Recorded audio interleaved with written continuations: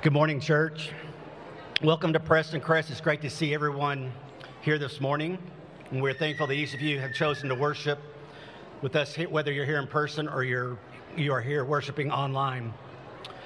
We are reminded by our video this morning that our country is honoring our veterans and current military members this weekend who continue to keep its citizens safe and secure. Words and messages that we should recognize including remembering, selfless, committed, disciplined, peace, freedom, hope, and complete sacrifice. As we honor our veterans, let's go to Lord in prayer, thanking them for their service.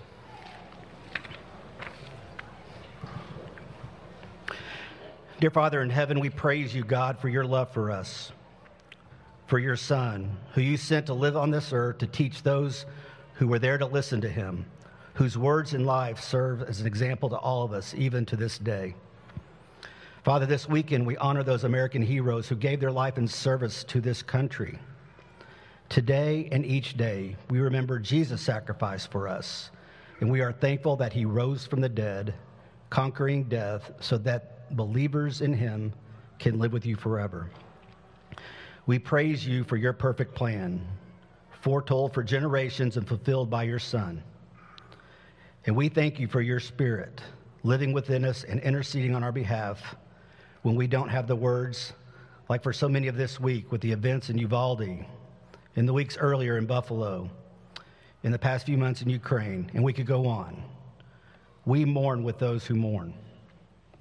We thank you for your creation, which you intended to be perfect, just as you are perfect. But our sin separates us from you, and we ask for your forgiveness, for we all sin and fall short. The sin that we see in this fallen world does not mean that you are not there and that you are not here. Forgive us when we are too distracted by the things of this world to be aware of your constant presence. This world needs to know about you and your Son. Bless us as we take on the responsibility of sharing the gospel with this world by any means possible. Dear God, give us the spirit of wisdom and of revelation in the knowledge of you. Enlighten the eyes of our hearts so that we may know the hope to which you have called us, and embolden us as we spread the good news about Jesus throughout the world you bless us to be part of and throughout the entire world. Let our love be genuine. Help us to hate what is evil and to cling what is good. Help us to love one another just as you have loved us. Help us to rejoice in hope, to be patient in difficulty, and to be constant in prayer. Help us to rejoice with those who rejoice and to weep with those who weep. Help us to live in harmony with each other. Help us to, if at all possible, so far as it depends on us, to live peacefully with all. Dear Lord, help us to be strong and courageous, to not be frightened or dismayed, because you are with us wherever we go. In the name of Jesus we pray. Amen. Again, we want to welcome you this morning. If you are visiting with us, we'd like to get to know you at the conclusion of our service. As we do each week, we'd ask our members and registered returning visitors to check in by texting the word check in to 469-476-5331 and let us know who all has joined us, whether you're here in person or virtually. We are truly honored to have so many participate in our worship online. In fact, just this last week, we went over 2,000 subscribers to our YouTube channel from all over the world. Technology has served this church and our world so well in our outreach to sharing the gospel. As you all know, we love our children here at Preston Crest. We love to provide a safe place where they can learn the sweet story of Jesus and remind them that they are loved. On June 7th, the Preston Crest children will go off-road to a monumental VBS adventure through the colorful canyons and sun-baked trails of the Southwest. That's a tongue-tire. By exploring God's awesomeness, kids will be given the tools they need to form a rock-solid faith for the road ahead. Registration continues. However, we currently need a few adults to be crew leaders and station leaders. As well as the committee is asking for anyone who has the ability to decorate to join them this week as they transform this building into this monumental VBS environment. Additionally, they need folks to help with the snacks by donating some ingredients so the kids can provide fun snacks for all of the kids this year. You can go to the website to sign up, and all snack ingredients are due at this table by June 5th, so they can enjoy that the week of the 7th. Today is our 5th Sunday World Care offering opportunity to provide one-time support for specific requests in our mission world. The recipients this month are Preston Crest Guatemalan mission trip that's occurring in July. Then these funds will go to help pay for much-needed medicine, medical supplies, equipment rental, and clinical costs, as well as for the Cone Cane Bible Institute and for a church plant in Reno, Nevada. More information about these particular ministries are in your bulletin. As we continue our worship, hear these words from Psalms 33, verses 6 through 9. By the word of the Lord the heavens were made, their starry host by the breath of his mouth. He gathers the waters of the sea into jars. He puts the deep into storehouses.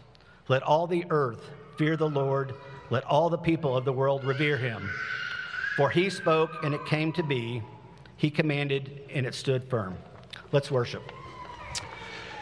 Church, let's stand and let's sing this morning. All hail the power of Jesus' name, let angels prostrate fall. Bring forth the royal diadem and crown him Lord of all. Bring forth the royal diadem and crown him Lord of all. Ye chosen seed of Israel's race, ye ransomed from the fall. Hail him who saved you by his grace, and crown him Lord of all. Hail him who saved you by his grace, and crown him Lord of all. Let every kindred, every tribe on this terrestrial ball, to him all majesty ascribe, and crown him Lord of all. To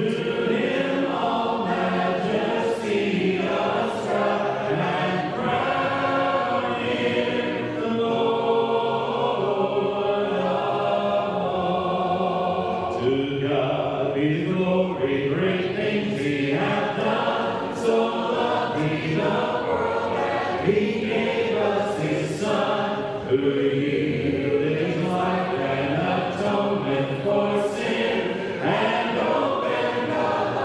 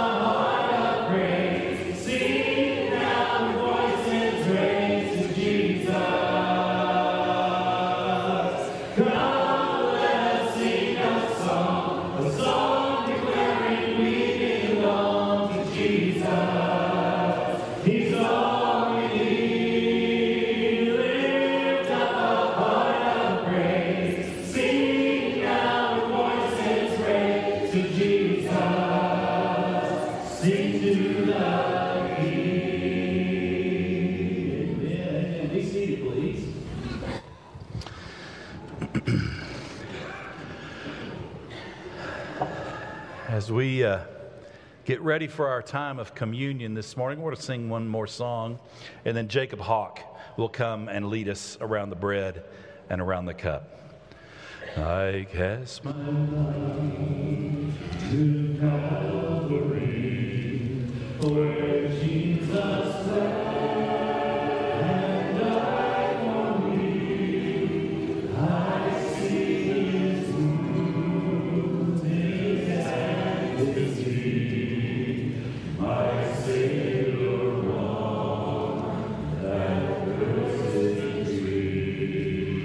His body bound and drenched in tears, they laid Him down in Joseph's tomb. The entrance sealed by every soul, Messiah still and all alone. Oh, praise the name of the Lord our God. Oh, praise His name forevermore. For endless days we will sing Your praise, O Lord, O Lord our God. Then on the third at break of dawn, the Son of Heaven rose again. Oh, tremble death, where is your seed? The angels roar for Christ to be. Oh, praise the name of the Lord our God. Oh, praise His name forevermore. For endless days we will sing Your praise, O Lord, O Lord our God.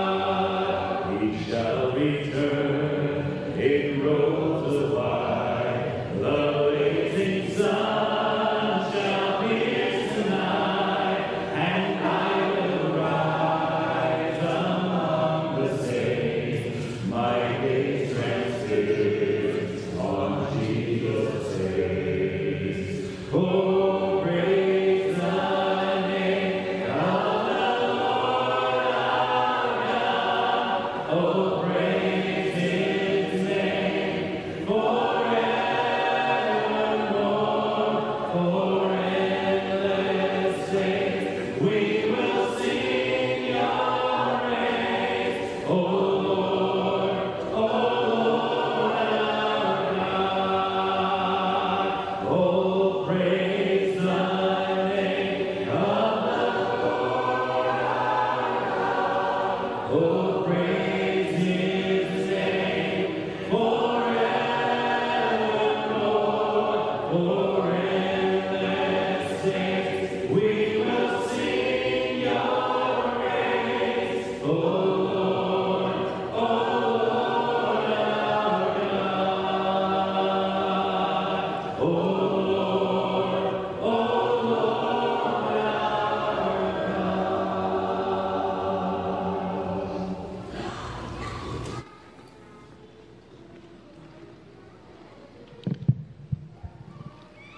It's no secret that this weekend is a big weekend in our country as we remember those who didn't just give some, but those who gave everything. As we remember those who lost their lives serving our country. And I trust that we all realize and remember today that this is much more than a long weekend where we sit around with family and friends and sit by the grill or hop in the pool. This is a weekend to remember those who gave it all.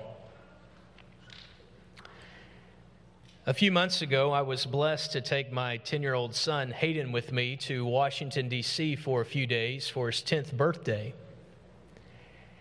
And while we were there, we made sure to visit Arlington National Cemetery, especially the Tomb of the Unknown Soldier. If you've ever been to Arlington National Cemetery or the Tomb of the Unknown Soldier, you know that that is a place of great respect and honor and reverence, and in many ways, silence. And watching the changing of the guard is an image that you'll never forget. And I wanted to make sure that my son saw that at a young age so that he could remember it the rest of his life. I always think about the Tomb of the Unknown Soldier Memorial Day weekend, but more specifically, I think about how it compares to what we do every Lord's Day as we gather to memorialize, to remember our Savior, Jesus Christ. But there are a few very big differences between the Tomb of the Unknown Soldier and the Lord's Supper. On the Tomb of the Unknown Soldier are the words, "Here lies in American glory a soldier but known to God." Here lies in American glory a soldier but known to God. What are the differences? Well, as we gather to remember the Lord Jesus, this is not a meal that is remembered in American glory. This is a meal remembered in God's glory. We also realize that our Savior, Jesus, does not rest in the tomb. Our Savior, Jesus, is very much alive. And He came to earth and He died, but He rose again, just as He promised that He would. But I think the biggest difference between the Tomb of the Unknown Soldier and our gathering together around the Lord's Supper, this is not a soldier, this is a Savior. And this Savior is not just known to God. Rather, this Savior so badly wants to be known by all people. He wants to be in a covenant relationship with each and every one of us. He doesn't want us to have to travel to some special place once a year to see Him. He wants to live in us day by day and change our life from the inside out. And every week we gather together and we commune and we remember His body and we partake of His blood. But as we commune, we aren't just communing with each other. More importantly, we are communing with God and our Savior, Jesus Christ. Let's pray together. Father, we thank You for sending Your Son, a very different type of soldier, one who is not concerned with weapons, but one who is concerned with spiritual warfare. Father, we thank You that we can remember Him, we can memorialize Him. But Father, we are most thankful that we are not remembering and memorializing a Savior who is still dead. We are remembering and memorializing a Savior who is alive, who wants to know us, and who wants us to know Him. Father, thank You for His body on the cross. Thank You for this bread, and we pray this in Jesus' name. Amen.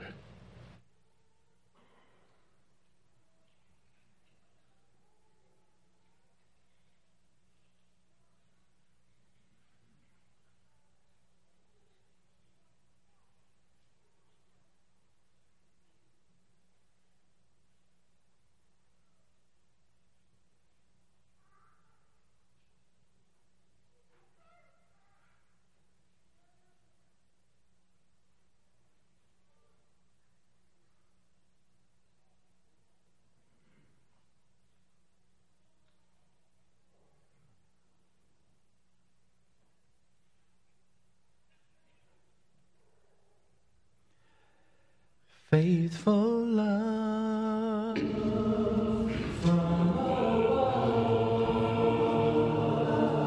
came to earth to show the Father's love, and the Lamb made us save for our sin, faithful love, face to face, and Jesus is His name. Faithful love from above came to earth to show Father's love,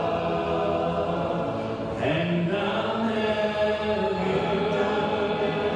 made us save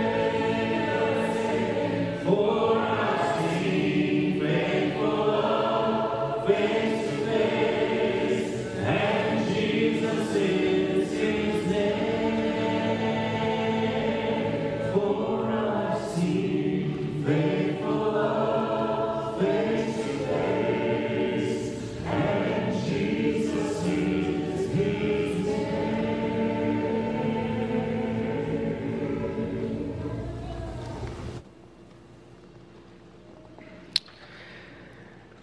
Father, as we read in your word in the Old Testament and as we see portrayed in real life in the New Testament, Father, we know that there is indeed life in the blood. And Father, we thank you for the blood that your Son shed for us on the cross. We thank you for every drop that fell to the ground and falls into our lives through your grace and through your mercy. Father, help us never to forget the importance of this moment, what it means, how it draws us together, and most importantly, how it draws us to you. We pray this in Jesus' name. Amen.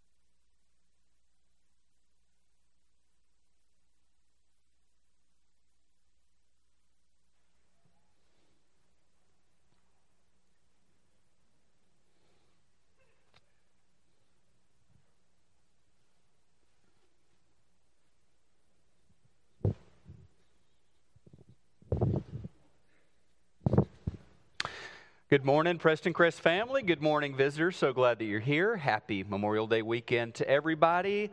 If you are wondering how you can give this morning, you can do that through the website. There's a give button there, or through church teams, or just drop your check or money in the box out in the foyer. We are so glad that you're here.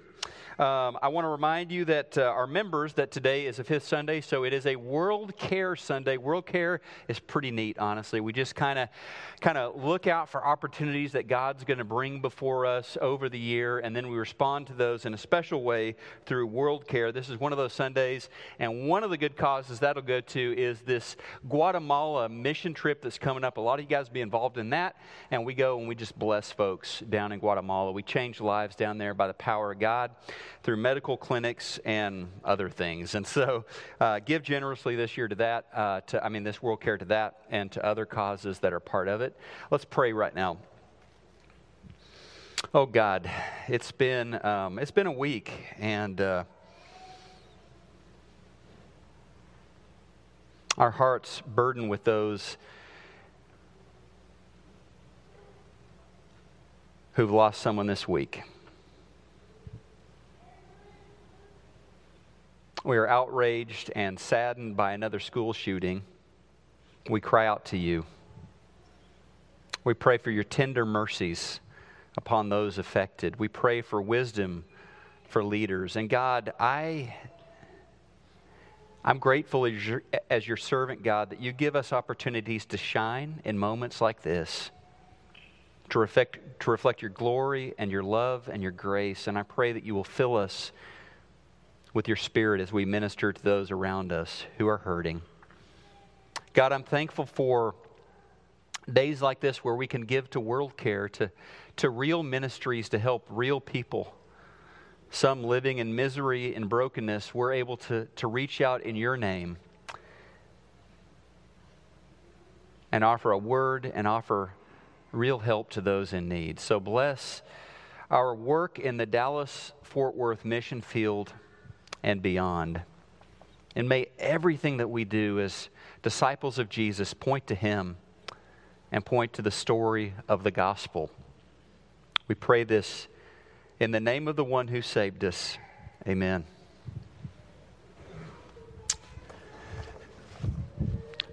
Hey, wanted to remind you that we are tying prayer quilts today out in the south end of the foyer. That's the north end over there, so north end of the foyer for Betty Harris and for Mona Farrell. So please stop by there and tie a knot and take those names with you this week and keep them on your prayer list. I want to call attention also to our youth interns this summer, Abby Masters and Johnny Knighton. Big Johnny, there he is right there. I see. Where's Abby? Abby, wave at me. Abby's not here? Okay. We love Abby. Love her picture, by the way. Abby's one of our own. Abby is from Harding, and Johnny comes to us from Aggies for Christ. So we're going to be praying for you, brother. Love you. Love you. Glad you're here. Hey, let's stand. We're going to send kids on up to Children's Church. We'll sing one more, and Gordon's going to come share with us this morning. Let the King of my heart be the mountain where I ride, the fountain I drink from. Oh, it's my song. Let the King of my heart be the shadow where I hide, the ransom for my life. Oh, it's my song. For you are good, good.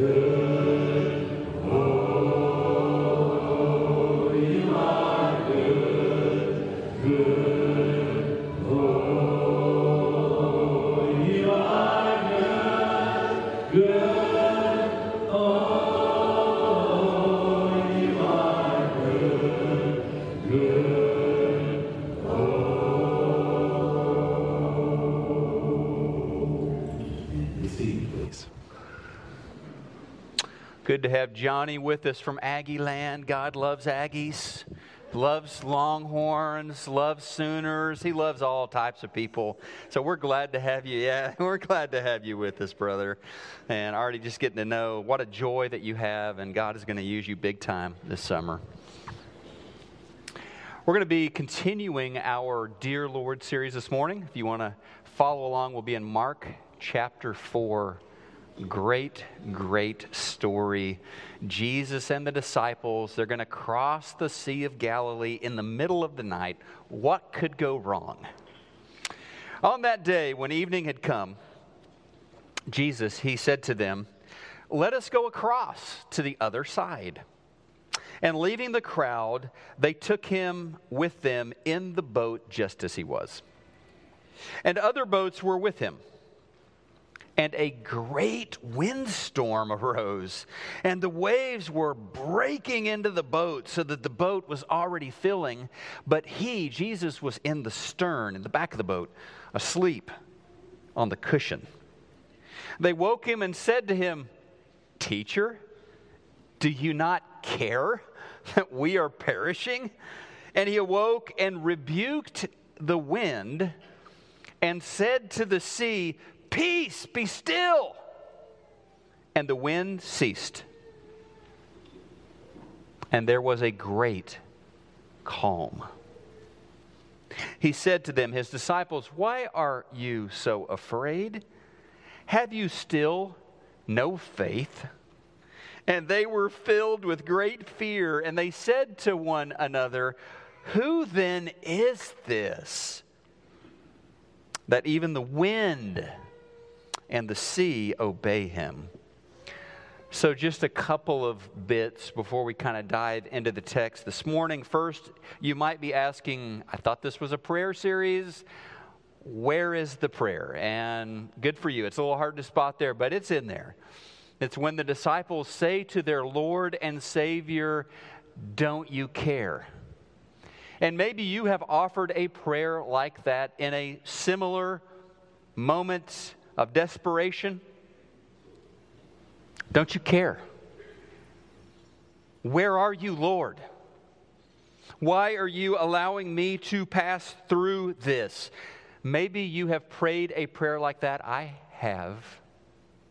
And by the way, over the centuries, many great women and men of faith, some of them heroes of faith in the Bible, have prayed very similar prayers. They look at the news, they look at what's going on in the world around them, or maybe just in their own homes, and they say, "Don't you care? Why aren't you acting, Lord?" Great man of faith named Habakkuk, a prophet of God. He wrote in his prayer, in his book to the Lord, in his writings, he sees stuff going on around him that's just wrong. There's violence against innocent people. We see that in our world. He saw corruption. He saw injustice. What he didn't see was the move of God. And so he cried out to God. In the first chapter of Habakkuk, he said, "O Lord, how long shall I cry for help? And you will not hear. I cry to you, violence, and you don't save. How long do you make me see iniquity, and why do you idly look at wrong?" Why aren't you doing anything? It's raw. It's honest. That's a prayer of faith. A very honest expression of, this is what I see in the world. Why are you sitting by and doing nothing, Lord? And maybe you have prayed like that before. It's an honest complaint. In Mark chapter 4, that's essentially what we got. They feel like they're drowning, and Jesus is taking a cat nap. Why aren't you doing anything, Lord? Another thing, as we read Scripture, anytime really we read Scripture, and maybe you're doing the readings with us as we go through the Bible this year, we always want to know first and foremost, what is the Word of God saying to those who originally received the message? Okay? What were they hearing? What were they feeling? We want to do that. We want to do that before we jump into our lives and start making easy applications. We want to make applications to our lives, but first we need to know what the Word of God was actually saying to those people in the boat. Okay? And in a story like this, it's so tempting, right? It's so tempting to latch on to a verse like verse 36 that talks about Jesus and the disciples leaving the crowd. Oh, we need to leave the crowd so that we can be with Jesus. Yeah, but that's not the point of this text. Or notice how Jesus calms the storms of life. Yeah, Jesus can do that. That's not really what's going on in the text. Like, I assure you, when they got to the other side safely and John and Peter were stepping out of the boat, John didn't turn to Peter and say, "Hey, Pete, isn't that neat how Jesus calms the storms of life?" That wasn't their takeaway. Mark tells us their takeaway had to do with the identity of Jesus. Their last words were, "Who does this?" Like, who is this guy in the boat with us who talks to the weather? And they were greatly afraid at the end of this story because of Jesus and because of what he had just done.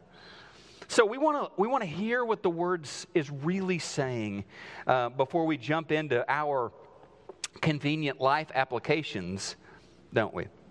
So what's really going on in Mark chapter 4? Jesus and his crew, they had been so busy, so active, interacting with the crowds, morning till dusk, healing the sick, teaching the word, expulsing demons from people's lives, just morning to night, and they were worn out.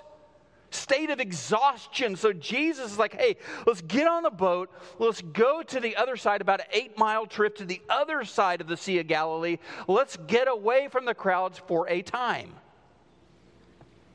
Sometimes Jesus took them to the crowds. Sometimes Jesus took them out of the crowds. Here, it was time to get away from the crowds, time to hit the pause button, time to leave the chaos behind. So he tells them to get in the boat. They do that, and they are crossing the Sea of Galilee, if you noticed, in the middle of the night. And a number of these guys were professional fishermen. Not only that, they professionally fished the Sea of Galilee. Right? This was their workplace. This was routine. This was no big deal. Until it was. And isn't that the way life happens sometimes? I mean, you are in your comfort zone. It is smooth sailing. You've got your routine going on, and then something interrupts it.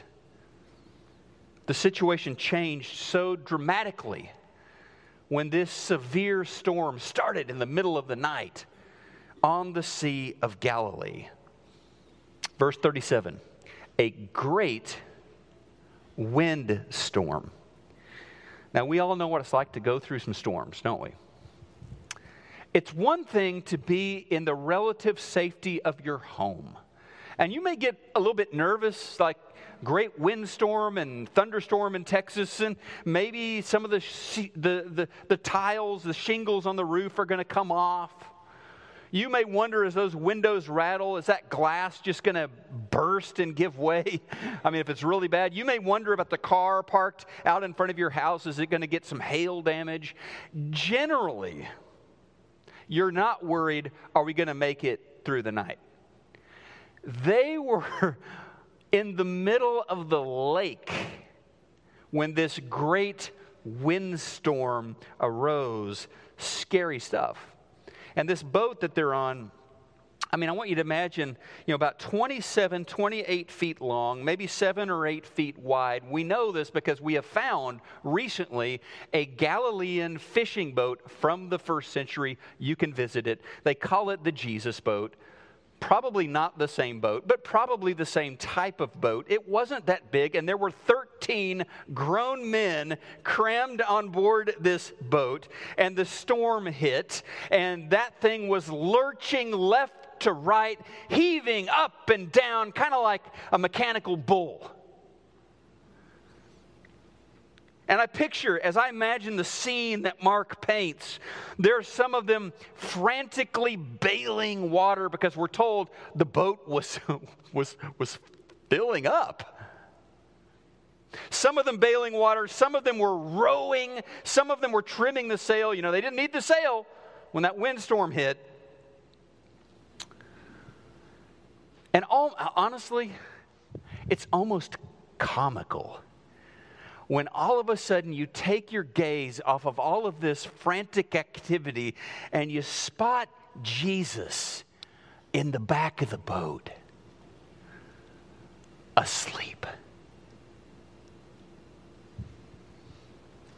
And what a beautiful detail. This is the kind of thing you get from a first-hand account like this.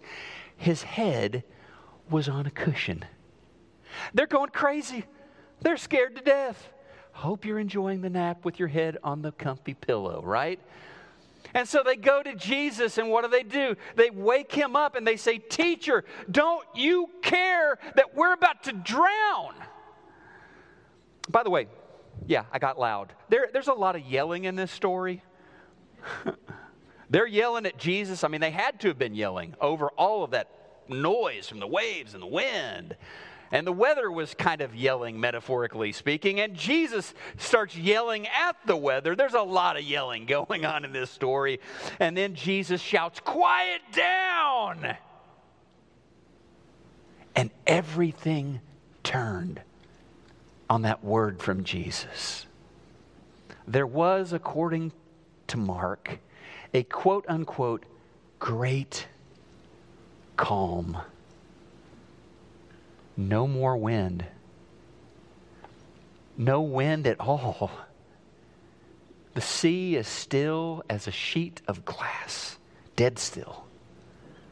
And Jesus turns toward his disciples, the guys who just woke him up, and he says,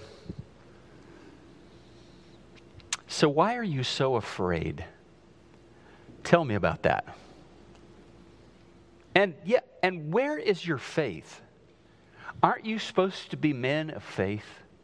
Those are his questions for his disciples. And at the end of the account, we see why it is incomplete, inadequate, and inaccurate to walk away from this going, yeah, Jesus calms the storms of life, because the final thing that we are told by the Bible is the disciples are turning to each other, their takeaway, their conclusion, they're turning to each other going, "Who is this? Who is Jesus?" And Mark says they were greatly afraid. Afraid of what? Afraid of him. The one who had been napping and who suddenly, maybe with bedhead, turns to the storm, the weather, and gives it orders. I mean, the takeaway in Mark 4 has more to do than anything clearly with the identity of that person, Jesus. That question, who is Jesus? And then application, who is Jesus for me? Who is Jesus for you? He yells, "Quiet down!" In Mark 1:25, he yells that to demons. And they shut up. And Mark records that those demons in chapter 1 knew who Jesus was. He says the same thing, "Quiet down," to the weather in chapter 4. And we see that the weather knows who Jesus is. Demons obey his voice. The wind and the rain obeys his voice. He commands the spirit world. He commands the natural world. Thus the question, who is this? Now, before Jesus came into the world, we've got 4 centuries of silence.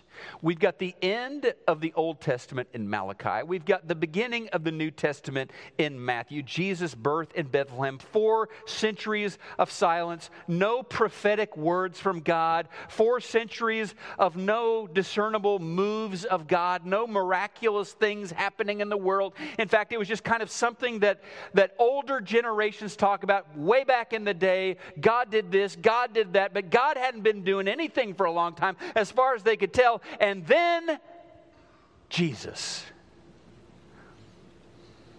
He showed up.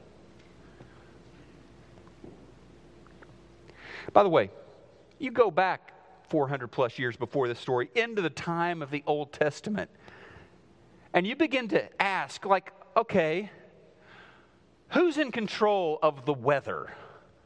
Who orders around raging seas and tells them to be quiet? Psalm 65. O God of our salvation, the one who by his strength established the mountains being girded with might, the one who stills the roaring of the seas. The one who stills the roaring of their waves. Who are we talking about here? God. The great I am, Yahweh. That's who is the one who controls the weather. Psalm 89, O Lord, God of hosts, who is mighty as you? Love that question. We get another, who is this? Who is mighty as you, O Lord, with your faithfulness all around you? You rule the raging of the sea. And when its waves rise, you still them. Who does this? God does this. We're told in Mark 1:34 the demons knew who Jesus was. And we see in Mark 4 the weather knew who Jesus was. He was God, creator of all things, the sovereign of the universe. God was in the boat with them on that day, and it scared them. Jesus was kind of a different sort of weatherman, wasn't he? I appreciate our weathermen and weatherwomen, our weather people today on TV. Thank you, Pete Delkus, for helping me know how much sunscreen to wear, what the temperature is going to be tomorrow, whether or not it's going to rain. Sometimes you're right. By the way, I would love to have a job where I can say, tomorrow, chance of rain, 60% chance. I mean, you love it. It's like chance of rain. As an expert, I can tell you, coin toss. But Jesus isn't just trying to predict the weather. He's telling the weather what to do. He's a different kind of weatherman, isn't he? And now I think we're ready to step back from this firsthand account and talk a little bit about what this has to say to us today. Like, for starters, it's pretty clear that even when Jesus is in the boat, you may encounter a storm. And I bet a lot of us could say, yes, been there, done that. Even when you have an intimate relationship with the Lord, you may experience some severe weather in life. Who had a closer relationship to the Lord than these 12? Nobody on the planet, at least, no human beings. Who knew him better, who walked with him more, who had prayed more with Jesus than the 12. And yet, even though they were so close to Jesus and knew him so well, and he was literally right there on the boat with them, they went through a pretty significant storm. And wouldn't it be nice if being close to Jesus, wouldn't it be nice if being next to Jesus meant smooth sailing? No marriage problems, no health scares, kids behave, your stock portfolio is always going up and never going down. Wouldn't that be nice? But that's not the way it works. But I'll tell you something. They didn't go through the storm alone, did they? He went through it with them. And he goes through our storms with us. If you have lost someone or are losing someone, if you've had a major change in your employment situation or your school situation, or you've gotten a diagnosis recently, you're not going through it alone. Lo, I'm with you till the very end of the age. He's with you today, tomorrow, whatever happens, whatever storm, he's with you. He may have put them in the boat that was headed into the middle of the storm. That may be true. I think that is true. But he also rode through that storm with his friends. And so just know this, whatever you're facing right now, whatever you're going to face tomorrow, he's with you. He's near. Another thing, we may not like this, but it's true. Another thing is that in the storms of our lives, we get to know Jesus on a deeper level. There are things we're going to experience about the Lord, things we're going to come to know about Him that we would not otherwise know unless we go through a storm with Him. Clearly, at the end of the story, the disciples have a much greater sense of who He is. They have questions, yes, but they have a greater reverence and awe at the end of this than they did at the beginning. And so, verse 40, Jesus turns to us and asks us the same question He asked them. Basically, have faith. Where is your faith? How about you find that and start leaning into that? Check this out. 2 features of the story. One is about the identity of Jesus. One is about the importance of having faith. And they could not go together more naturally. It's a marriage made in heaven. The identity of Jesus and our faith in Jesus. Because faith always depends on the object of that faith. Like you can have faith, and it's not worth anything if you have faith in the wrong thing or the wrong person, right? So a disciple, we're growing our faith in Jesus. We're not growing our faith in a political party or a political cause. We're building our faith not in our portfolio or our intelligence or our creativity or our abilities. We're growing our faith in Jesus. That's what a disciple does.